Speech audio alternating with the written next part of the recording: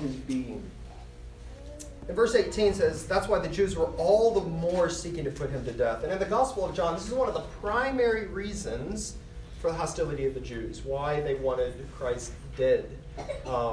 He was claiming equality with the Father. It was blasphemy, at least they thought. It would have been a capital offense. Such a claim threatened one of the central pillars of Judaism, monotheism. There is, how many gods? There is one true and living God.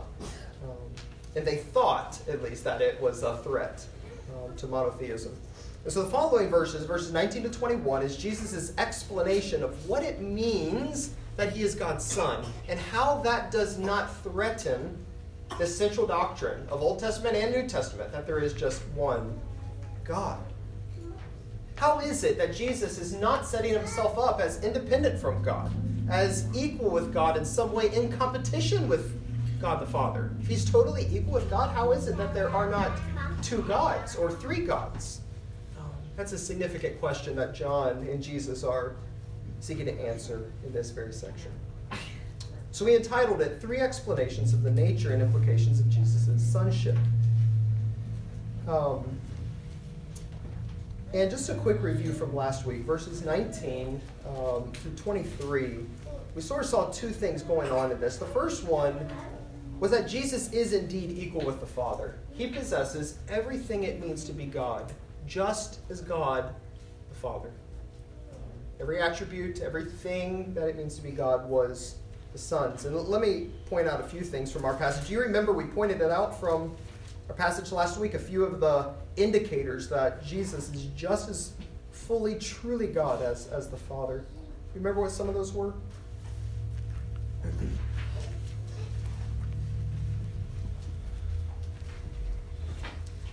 First thing we see is that he's able to see and do whatever the Father does, right? Only someone who is truly God could do that. But beyond that, everything that the Father does, he does through his Son. He doesn't do that through any other created being. No other created being could possibly be the agent that accomplishes the Father's purposes. More than that, it says that just as the Father gives life to whomever he pleases, the Son gives life to whomever he pleases. So you see in the Old Testament, Elijah and other people raising the dead, they're mere instruments of God's power. But Jesus is claiming something very different from that. He gives life from his own being, whoever he wants to, just like God the Father. And then finally, the Son is to be worshipped and honored, just as God the Father. A king that sends an emissary, a delegate, that emissary should not receive the same honor as the king that sent him, right?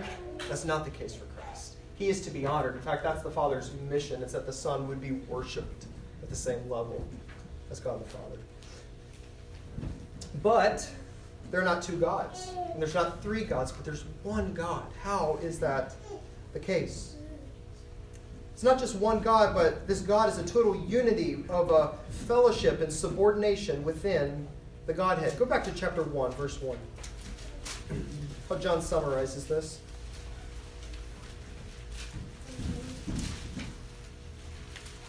In the beginning was the Word, and the Word was with God, distinct from God the Father. The idea is he was with him, he was towards him. I've heard it explained as he was like eye to eye with God the Father.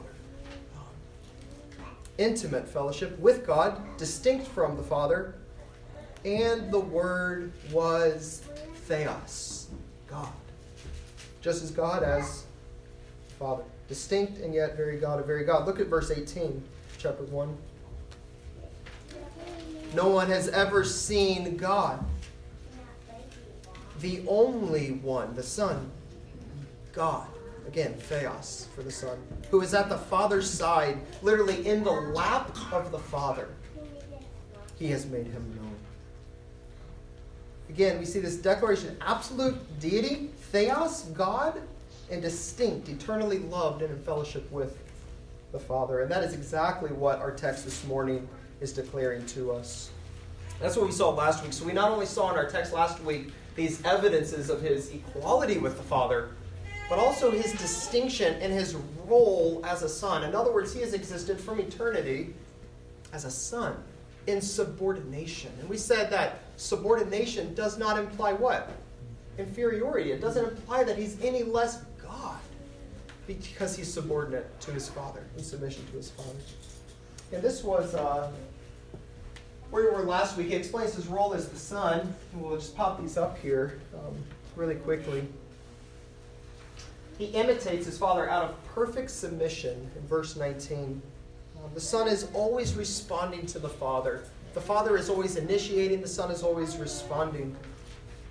He's in complete harmony with the perfect headship of the Father and submission to him as a Son. This is why later in the Gospel of John, Jesus declares, the Father is greater than I. Have you ever read that and wondered, so is he more God? Is Jesus less God? Well, no, absolutely not. John has already demonstrated that. The Father is greater than I. Why? Because he exists as the Father, and I eternally as a Son in submission to him. And yet it doesn't imply inferiority in his nature. He's not any less God because of this. There's not only his perfect submission, there's also this mutual love between the Father and the Son. The next verse tells us, why is it that the Father's doing everything through the Son? It's because the Father loves the Son. And we said some implications from this is that every work of God through the Bible, anywhere, is Trinitarian. Everything God does is as a unity, as a harmony, in perfect fellowship and submission within himself. And every work of God is the burstings and overflowing of the eternal love of God within the Trinity. The Father loves the Son, and the Son loves the Father, and out of that love comes everything that God does. And then finally, the ultimate reason this passage is that not only is the Son in perfect submission to the Father, but the Father is after the Son's honor and worship alongside of his own very end. So it's a very profound passage, and the whole point of those verses is to explain Christ's role as the Son of God. But now that brings us to our passage this morning. Verse 24 is your next point on your outline. Jesus explains the right response to his word as the Son. And as we come to verse 24, we have two questions that are sort of lingering in our minds from the previous passage. The first is, how does one honor the Son? Right? Just said that the Father's goal is that everyone would honor the Son along with the Father. And that if you don't honor the Son, you don't honor the Father. So then how do you honor the Son? How do you do that? And the other question is, who does the Son give life to? Remember back in verse 21? It said that the Son gives life to whoever he wants. Well, who are those? And verse 24 answers both of those questions. Those who honor the Son and those to whom the Son gives life are the same people. Who are they? Look at verse 24. Let me read it. Truly, truly, I say to you, whoever hears my word and believes him who sent me has eternal life. He does not come into judgment, but has passed from death into life. What's the answer to those questions? The answer is, it's believers. Believers. So let's unpack this a little bit. Verse 24a tells us that those who honor Christ express a submissive faith toward the Father and the Son. They express a submissive faith towards the Father and the Son. So look at the first part of the verse. It says, Jesus says, the one who hears my word. So this is sort of the first half. Notice how Trinitarian this faith is towards the Father and the Son.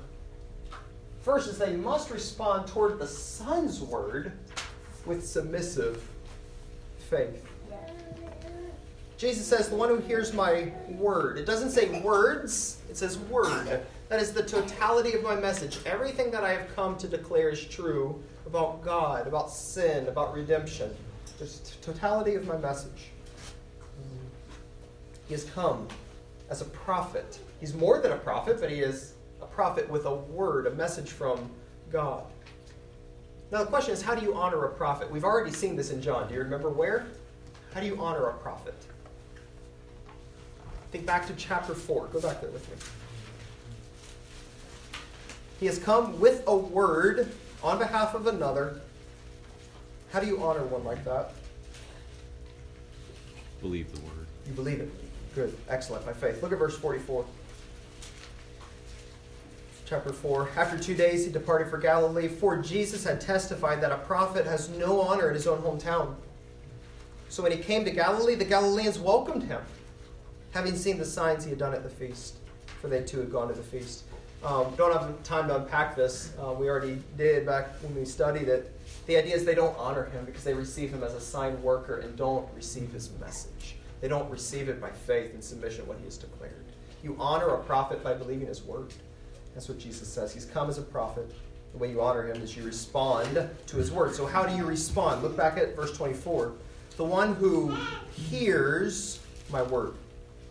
The idea of hearing is not that it just reverberates on your eardrum, obviously, right? What is hearing? It means you respond to it with a submissive obedience, with a faith. You hear it, you submit to it as true. You embrace all Jesus claims to be as the Son. Okay, so that's the first half. So you respond towards the Son's word with submissive faith, but you must respond towards the Father as the sender with dependent faith. Look what else. Jesus has not only come speaking his own words on his own authority. There is an inseparable tie between his word and God the Father. In other words, one must respond to Christ by believing and receiving all that he has spoken as true, as one sent by the Father, but now flip that around. That looks like believing in the Father according to all that the Son has revealed about him. The Father not only stands behind the Son's coming, but the Son's coming is in order to reveal the Father. The point is that both of these ingredients are necessary to saving faith. If any are missing, it is deficient faith. So I'm going to just pause here and just unpack this a little bit with you and get some interaction. One helpful way about thinking about this kind of faith towards the Father and towards the Son, you see, is to think about what would it be like if one of these components were missing. All right, so let's do this first. Should faith be directed exclusively towards the Son, neglecting or rejecting the Father as his sender? What would the implications of that be? Why is it necessary?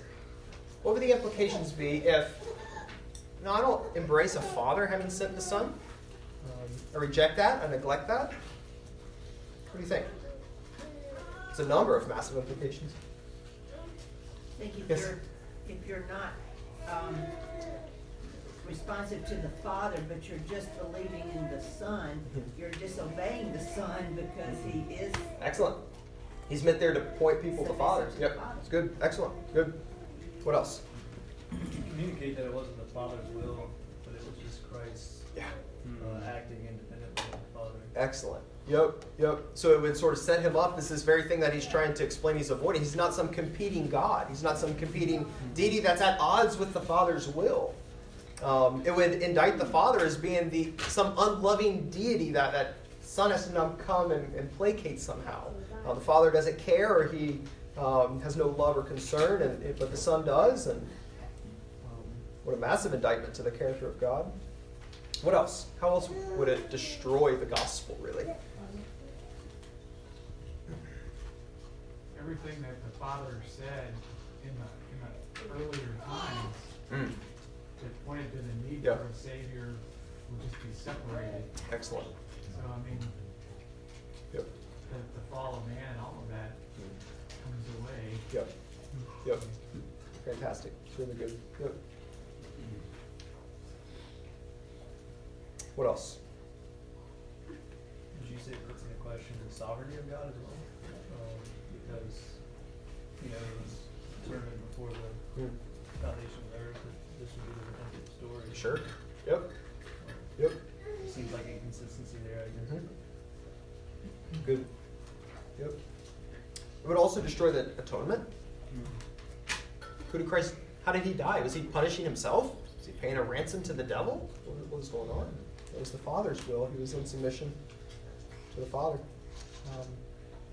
Another very significant implication is if the Son is believed and his word received, but not as one who's come on the authority of another, then he would be a self-glory seeker and untrue. Look at the end of chapter 5.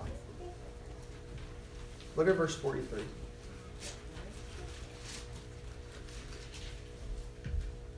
I have come in my Father's name, and you do not receive me. If another comes in his own name, you will receive him. How can you believe when you receive glory from one another and do not seek the glory that comes from the only God? Jesus would be standing on his own authority for his own glory. He would be just like all the rest of the false Christs and all the rest of depraved humanity who stands on their own authority and seeks their own glory. He would be just as false as anyone. In other words, if faith in the Son leaves out faith in the Father who sent him, then we have no gospel. You have to have both.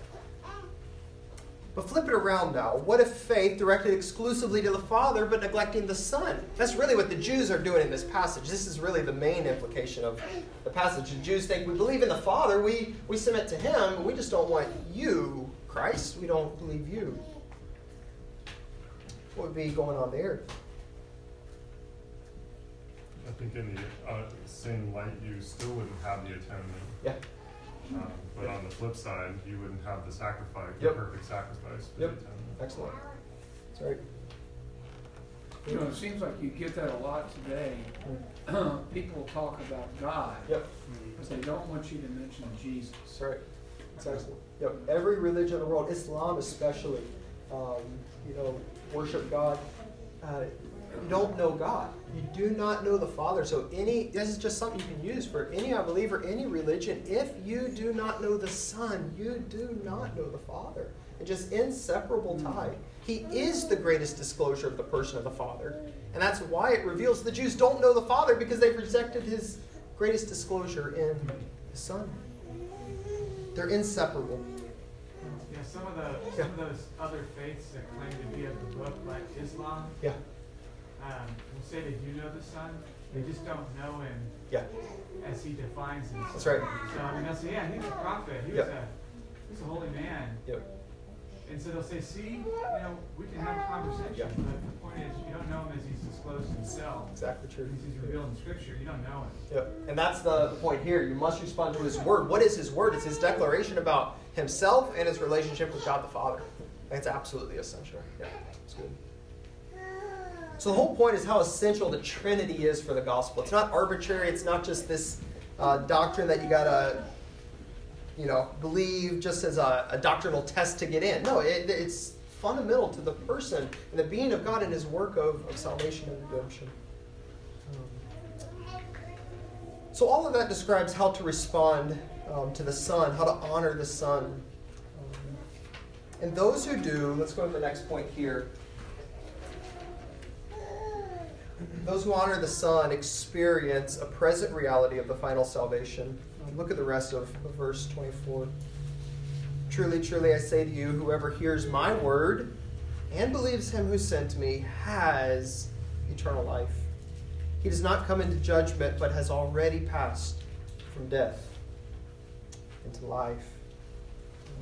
Remember back in verse 21, the Son gives life to whomever he desires. Who are they? The answer is believers. Believers. What is this life? What does it say? It is eternal life. It is the life of God in the soul of man. Those who believe have eternal life. Look at that. Does it say they will have eternal life? No. What does it say? They have eternal life. This verse is probably one of the clearest expressions in the Gospel of John of your present possession of eternal life. Eternal life isn't just never-ending life. It's that, obviously. It is a kind of life. It is the life of God, which will be experienced in the age to come, present now in you. You have eternal life. Later in John, it will define eternal life as intimate knowledge of God. This is eternal life, that they might know you, the eternal God in Jesus Christ, whom you have sent. It is an intimate knowledge of God that's made possible by the forgiveness of every one of your sins and a transformation of your nature by the Holy Spirit. And that's yours now. That's what Jesus says, by faith alone. Look at the rest of the verse. Look what he says. He unpacks this a bit more. What do you mean, eternal life? He does not come into judgment, but has already passed out from death to life. In other words, the ultimate realities which still await us, the coming judgment, there is a final judgment that is coming. There is a final new creation that is coming. Jesus says in a very profound sense, it has already begun for believers. Believers, you don't need to wait around before you can experience the first fruits of the consummation. You don't need to wait around. Those who believe in the Son, as we've just described it, have already passed out from the realm of death into the realm of life. In other words, there is no more coming judgment out there looming for believers. It's behind you. I just want to take time to just meditate on this, just some of the glories here. You have so entered into eternal life now that you will never die. You realize that, right? You will never die. Look over to John 11.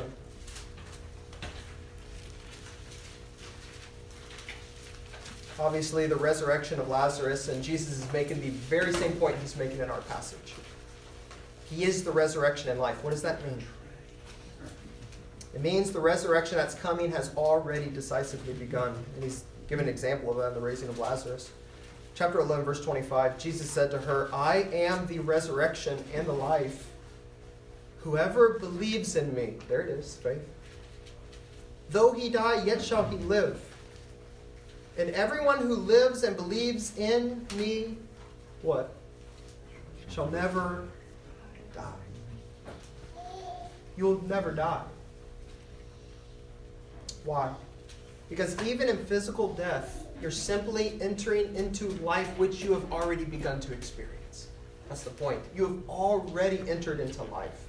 Death is but a doorway into the fullest, final consummation of the experience of life that you've already begun. I think I have it up here. Yeah, 1 John chapter 3, verses 10 to 15.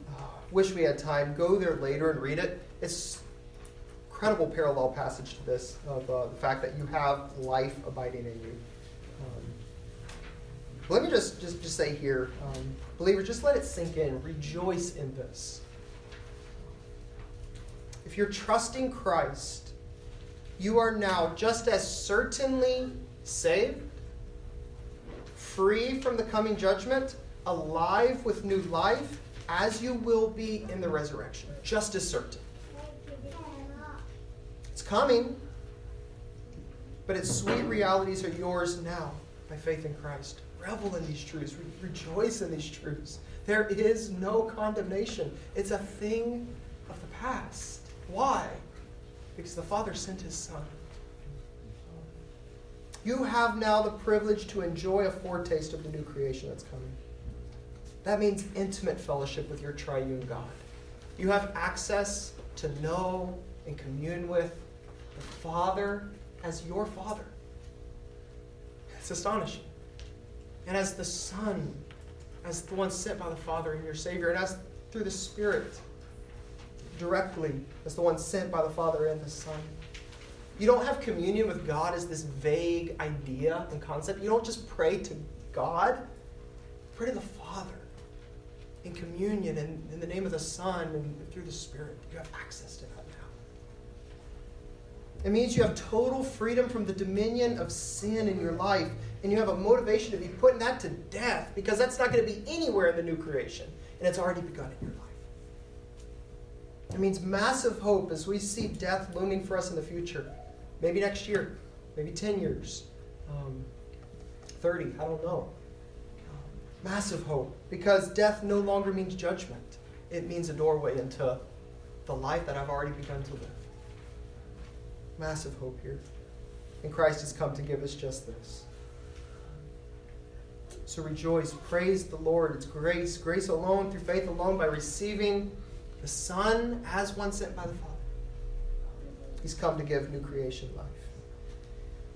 So that brings us to our next point, which really now summarizes everything and brings it together. Any quick question, comment before we move on to verses 25 to 29? All right, so look what it says here. Jesus explains now the resurrection coming through his authority as the Son. This section builds on and unpacks a little bit more of what you already learned. The question these verses are now seeking to answer is this. What's the connection between his word? Right? He said, whoever hears my word has eternal life. What's the connection between these two? How is it that the word of Christ brings life, eternal life, to people who simply believe him? The answer is that the Son and his word as the Son is the channel along which his life flows. The Son is the source of life, just as the Father is the source of life. And this life pours from him and creates life through his word. So we just lost our power a couple weeks ago. I know Mark was without power, and you had a generator. How do you get that power of the life of the generator into a dead house with no life, no vitality, no light, no anything? What is it? There has to be a connection. There has to be a cord plugged in the generator, and plugged into the house. Propane right? gas. And a propane line, whatever it is. And the point here is that what is that extension cord? What is the link between the life of the Son and dead souls, or the nothingness of creation, before there was creation? The answer is it's his word. It's the word of Christ, which communicates and brings his life to that which has no life. And again, this is huge. Look at verses 25 to 27, the already, not yet of the resurrection. Jesus says, the hour is coming and now is. Well, what's the hour? The hour is the time, verse 28 will tell us, in which the dead are going to hear the voice of the Son of God and live. It's the final resurrection. That's coming, Jesus says. But the point is that that hour has already begun in some way. How? Through the person and work of Christ. So let's read verse 25 here. I forgot my clicker, that's why I have to keep going back and forth here. Verse 25. Hour's coming and now is here. Why is it now here? When the dead will hear the voice of the Son of God, and those who hear will live. It's now here because the Son is here, and he is speaking. Why has it already begun? Because the Son has arrived and is speaking words. The picture here is of the dead hearing the voice of God and coming to life. So think back to Ezekiel 37, the valley of dry bones, right? Remember that? This vision, it represented the spiritually dead of Israel, lifeless towards God and under his judgment. And the promise was one day God would resurrect them to life. And Jesus says that time has begun. And before physical resurrection happens, there must be a spiritual resurrection that he has come to bring in. That is the new birth that John has been talking about. But look at something very surprising for the Jews. They would have expected God to raise the dead. But look at the means. It is coming through the voice of the Son of God. The coming resurrection, which has already begun spiritually, is caused by the life-giving voice of the Son. So just think back to the sign in chapter 5. This lame man, lame for 38 years. What happens? Jesus, what? Speaks. And immediately restored to full health. That's the point. The power of the voice of the Son of God. It communicates the life and creates what it commands of himself. The point is that the voice of the Son creates what it commands. It commanded the first creation, and it spoke and galaxies came into being out of nothing. And the point is that same voice not only will recreate, it's in the process of recreating. Jesus is in the process of creating his people by his word. So the question is, how is the voice of Christ heard? Well, it's not just when he was on earth, right? How do you hear the voice of Christ? Where do you hear it? It's in the scriptures. And the point is, John is writing this. Like, he's writing this as inspired scriptures, as inspired eyewitness testimony. The point is that Christ is currently in the process of creating people through his word. That is the scriptures.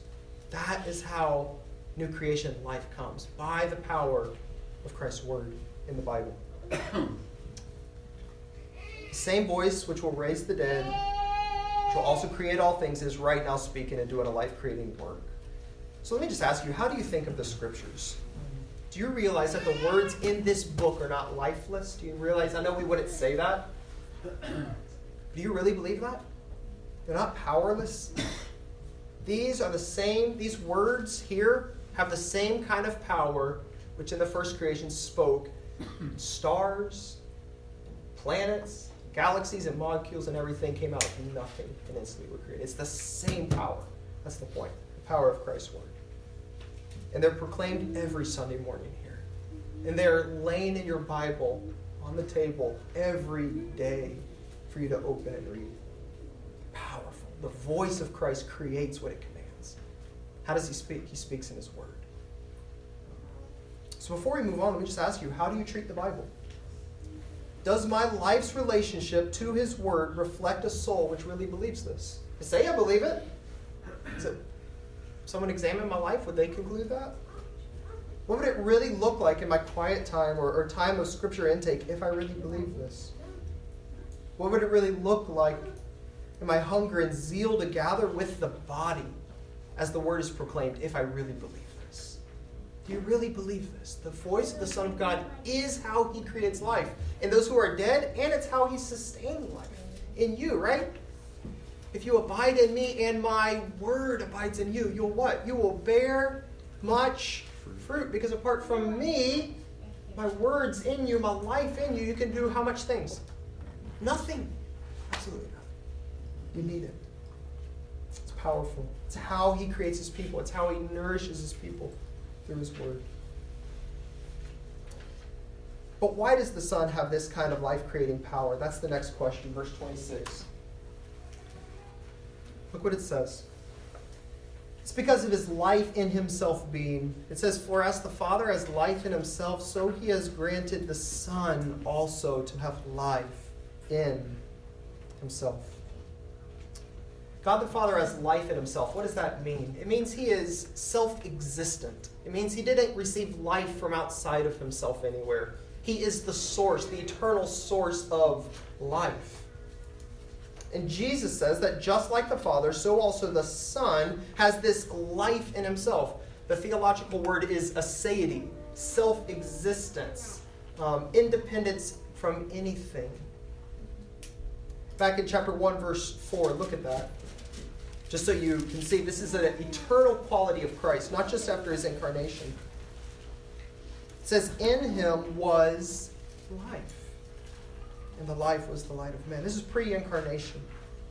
In him was life. The eternal source of life belonged to himself.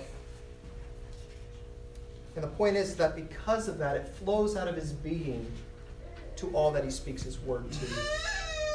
But there's something very profound in this verse I just want to look at really quickly. It says the Father has given to the Son to have life in himself. Now, what in the world does that mean? The Father has given to the Son to have life in himself. The point is that the Son is just as self-existent as the Father, but he's also a Son. We're moving into some just mysterious and glorious territory. I don't want to go beyond what the Scripture says, but I want to go as far as the Scripture says. In a very mysterious sense, the Son owes all of his life in himself to the Father. He is a Son. This is what theologians call the eternal generation of the Son. Eternal generation of the Son. Listen to how Nicaea Creed puts it. The Son of God, begotten from the Father. The only begotten. This one is from the substance of the Father. God from God. Light from light. True God from true God. Begotten, not made, of the same substance with the Father. In other words, God is not some abstract being that's made up of Father, Son, and Spirit. But behind everything is an eternal, loving, life-giving Father. Who eternally begets a Son. There's never a time when the Son he was not created, but eternally begotten, pouring forth from the life of the Father. Listen to Michael Reeves, how he puts it here. The Father would not be the Father without his Son. The Son would not be the Son without his Father. He has his very being from the Father. They are who they are together.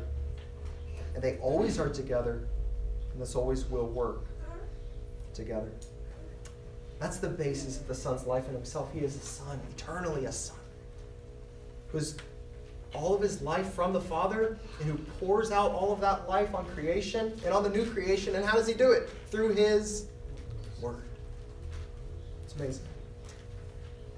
Well, we have 5 minutes left. Let's bullet through these next few verses here. Verse 27. The Son's authority to judge. Look what it says. Let me read the next 3 verses. And he has given him, the Father has given the Son, authority to execute judgment, because he is the Son of Man.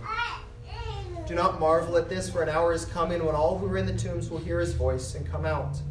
Those who have done good to the resurrection of life, and those who have done evil to the resurrection of judgment. So the Son's authority to judge in verse 27. It's because of everything we've just said that this is true. He's the Father's agent who's going to bring forth his perfect judgment to mankind.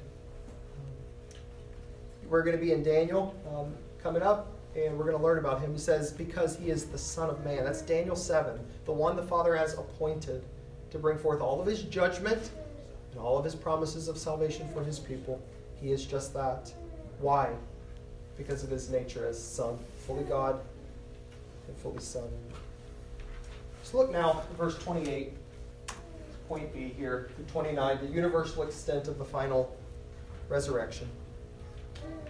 Again, he says, do not marvel at this, for an hour is coming. Now he's looking exclusively to the future, when all who are in the tombs will hear the voice of the Son and will come out. The point is the inescapability of the Son's voice and the unavoidability of the coming resurrection. On that final day, there will be no escape. So right now, the Son is speaking, and all who hear come to life. In other words, it's the Son's voice that's creating life to hear him. Right? Dead people don't hear him. He speaks, people come alive, they hear him, but not everybody does, right? He gives life to who? Whomever he wishes. But one day, it's going to be inescapable.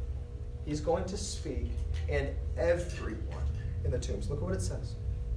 All who are in the tombs. You won't get out. You're not going to stay in the tomb. You're not going to hold that rock. Lazarus come out, and he comes out. All who are in the tombs. His powerful voice will cause all bodies to be resurrected and come out. It's also unavoidable. Look at verse 29. And to come out, those who've done good to the resurrection of life, and those who've done evil, the resurrection of judgment. It will be unto 2 kinds of resurrections. Did you know that not only believers are going to be raised from the dead, unbelievers will? Revelation 20 talks about this. Upon Christ's return to set up his kingdom, there will be a resurrection. If you've experienced spiritual resurrection in this life, you will be a part of that to enjoy the kingdom. And following the 1,000-year reign of Christ, there will be another resurrection. And John says you don't want to be in that resurrection. It's a resurrection of judgment. The first is to give you glorified bodies to enjoy the new creation in the immediate presence of God to the fullest extent. The second resurrection is to give you a body to experience eternal torment. It's terrifying. In other words, some will be raised with new bodies which are suited to enjoy the pleasures of God for eternity, and others for judgment. But look at the basis. Look at the very end here. Those who have done evil, first those who have done good unto resurrection of life, and those who have done evil, resurrection and judgment. Notice it's a judgment based on works. You say, well, what in the world? I thought it was by faith. How is it by works? We've talked about this a number of times in this class, but judgment is always by works. You will be judged according to your works. You said, how does that work? It's because the works are not the foundation of your salvation. They're not the foundation of your judgment. It's by grace through faith.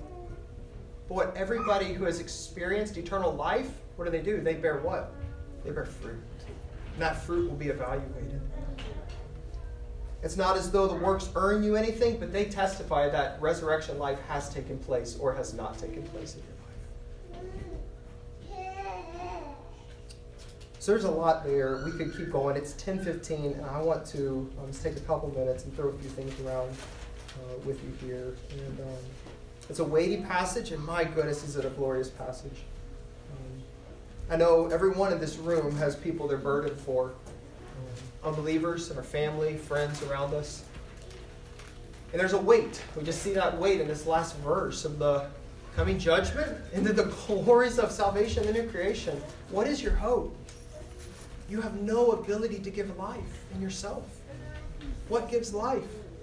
The Word of God. Be faithful to make it known. Make it clear. Speak it. And trust Christ to do the work. He might do it now. He might do it 30 years down the road. Trust Him. Rest in Him. What else? Any other questions, comments before I give you a couple more closing implications as you go your way? Yes? Just jumping off that, it's so encouraging, because I often think that I need all the philosophical arguments or to be equipped to evangelize. I need to have it all put together. But we just need His Word. It is so powerful. That's very comforting and encouraging. Yep. It doesn't mean you're casual. It doesn't mean you don't strive to make things clear. It's the Word that gives life. It is just as powerful as what created the first creation. Absolutely. Michael, my mind went to the Transfiguration and how God could have said anything, but He said, listen to Him in that moment. I just thought that was helpful in light of kind of what you were talking about. That's good. That's God's goal for humanity, is to listen to Christ and to take heed. But that's a good word. It's a good word to close on. Honor the Son by listening to Him, submitting to His Word progressively by faith, bearing fruit, you have eternal life as you abide in Him and He and His Word abides in you. So let's pray. Father, Lord, we thank You. Glorify Your name. We ask that You would do it in the service to come through the preaching of Your Word, that we would respond again by faith and grow as Your people, bearing much fruit for the glory of Christ, all of the glory of You, Father, through the power of Your Spirit at work. We love You. Thank You as You build us up and come with us this week. We love You. Use us, we pray in Jesus' name.